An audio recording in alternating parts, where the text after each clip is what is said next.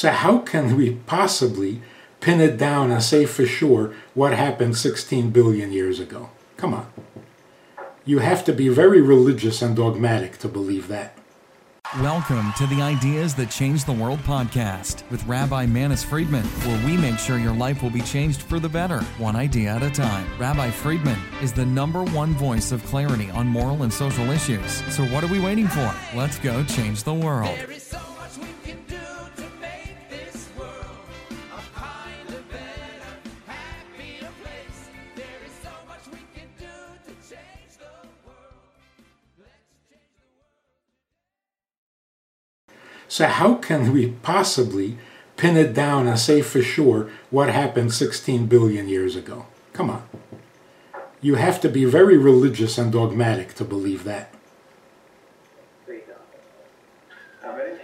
16 billion is before the universe. So that's just Right, maybe he's saying the beginning of the universe.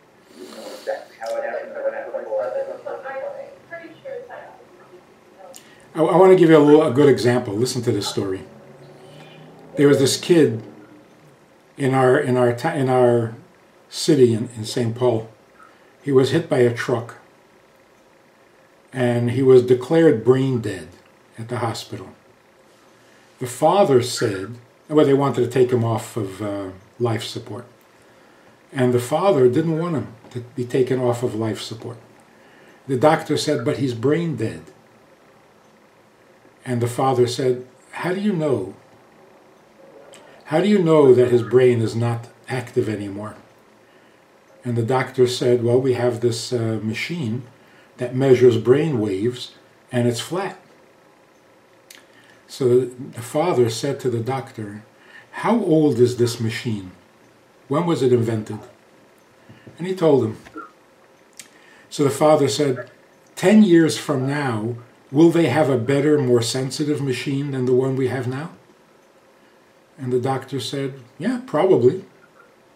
So the father said, so you mean the new machine that they're going to develop will pick up more subtle brain waves that this machine can't pick up? And the doctor said, maybe.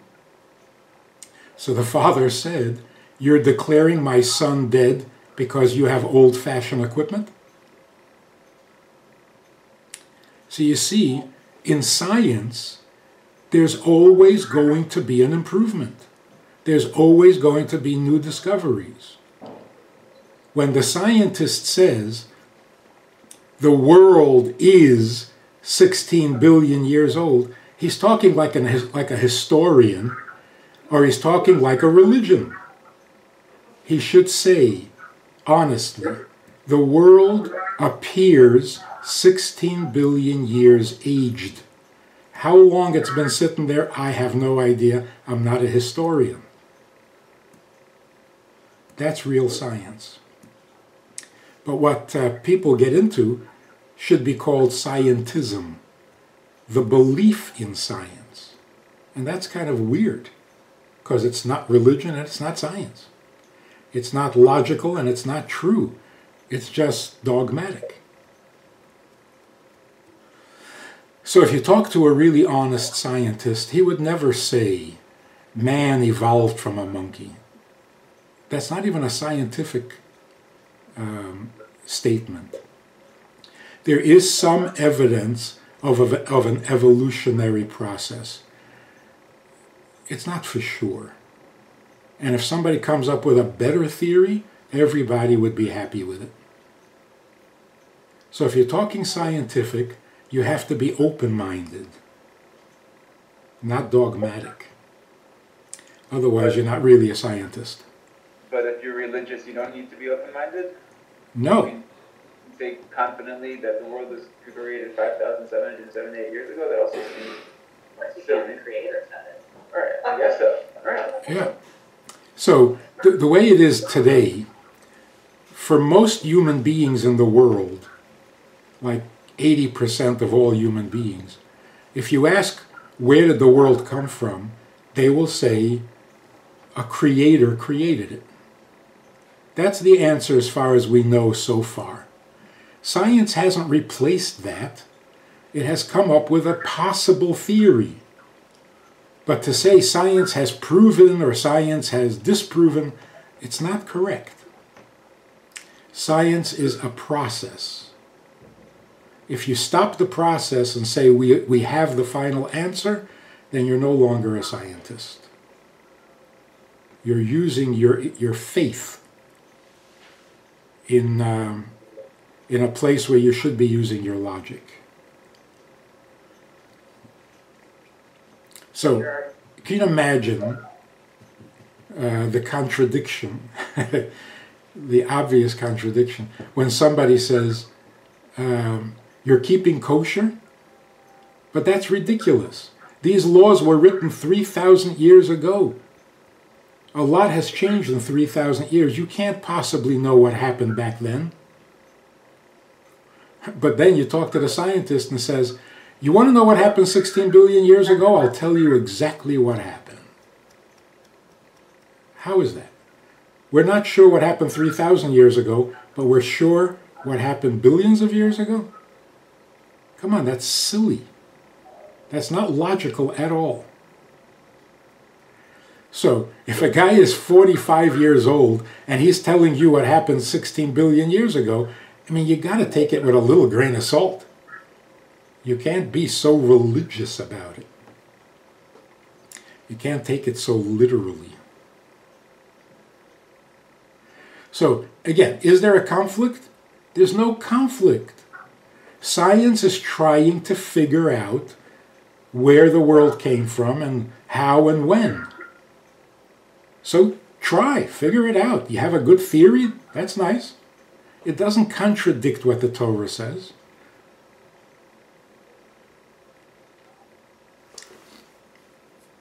So the argument is because the theory can be improved, it can never be perfect. Unlike religion, which so far, or the Torah, has not been improved. Is that your thesis?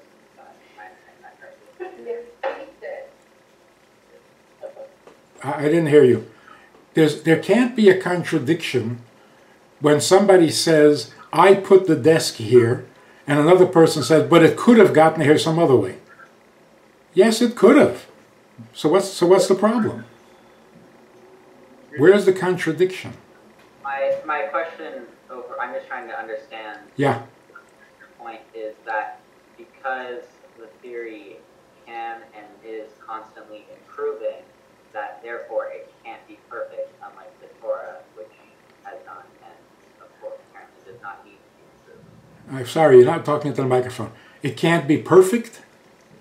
Because science keeps improving, Right. it can't be perfect. So what you're saying is that the Torah is already perfect because it already has what's there and is not improving. That's right. That's right. That's right. So in the improvement, you can either be going more towards the same conclusion as Torah, or you could be going to some other opposite conclusion. But you got to wait and see. You can't say there's already a conflict when the theory is still in the process. So what is the problem with being a scientist and believing in God? And by the way, most scientists do believe in God. So there really is no conflict. And it is certainly not a logical thing to say, I am not going to practice Jewish law because of science.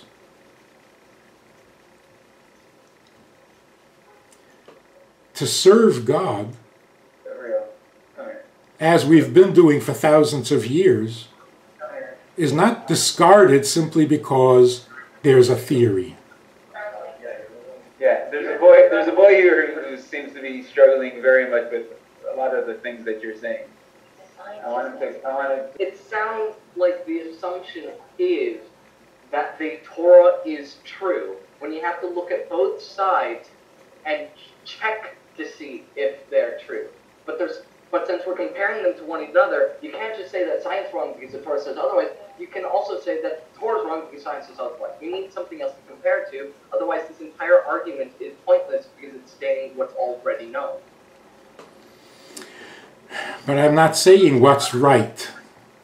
I didn't say Torah was right and science is wrong. Let me try this again.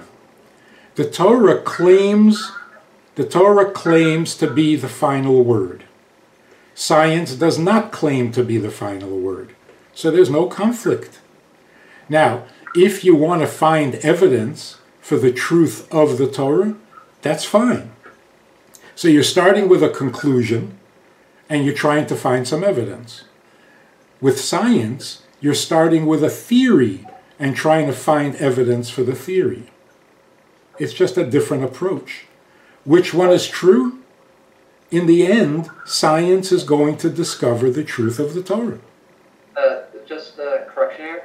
It isn't a theory. It's not a theory. It's a observation. It's what we're seeing and then trying to prove what we see, versus the Torah, which is having something that's stated and trying to see what's actually out there and trying to see how that's true.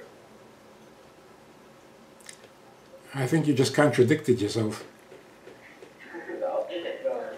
Science is, say again, what is science?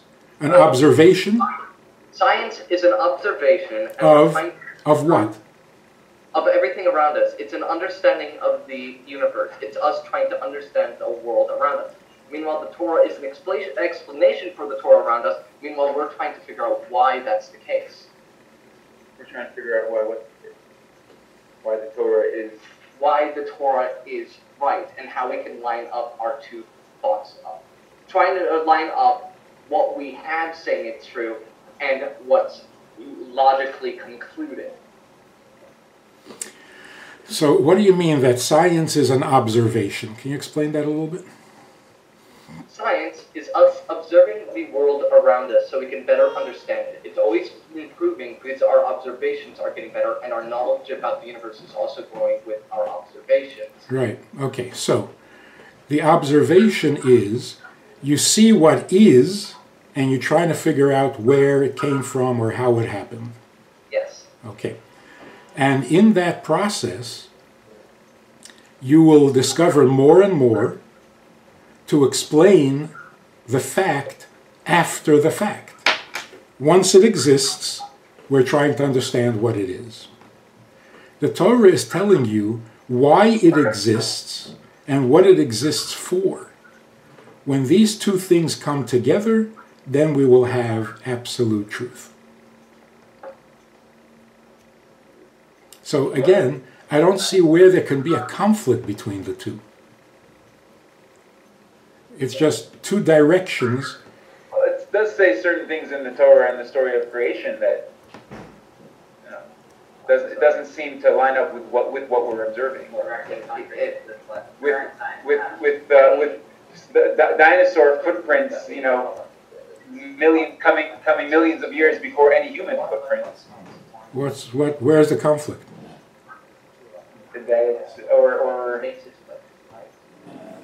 It seems that they came so many layers earlier when it was the day before.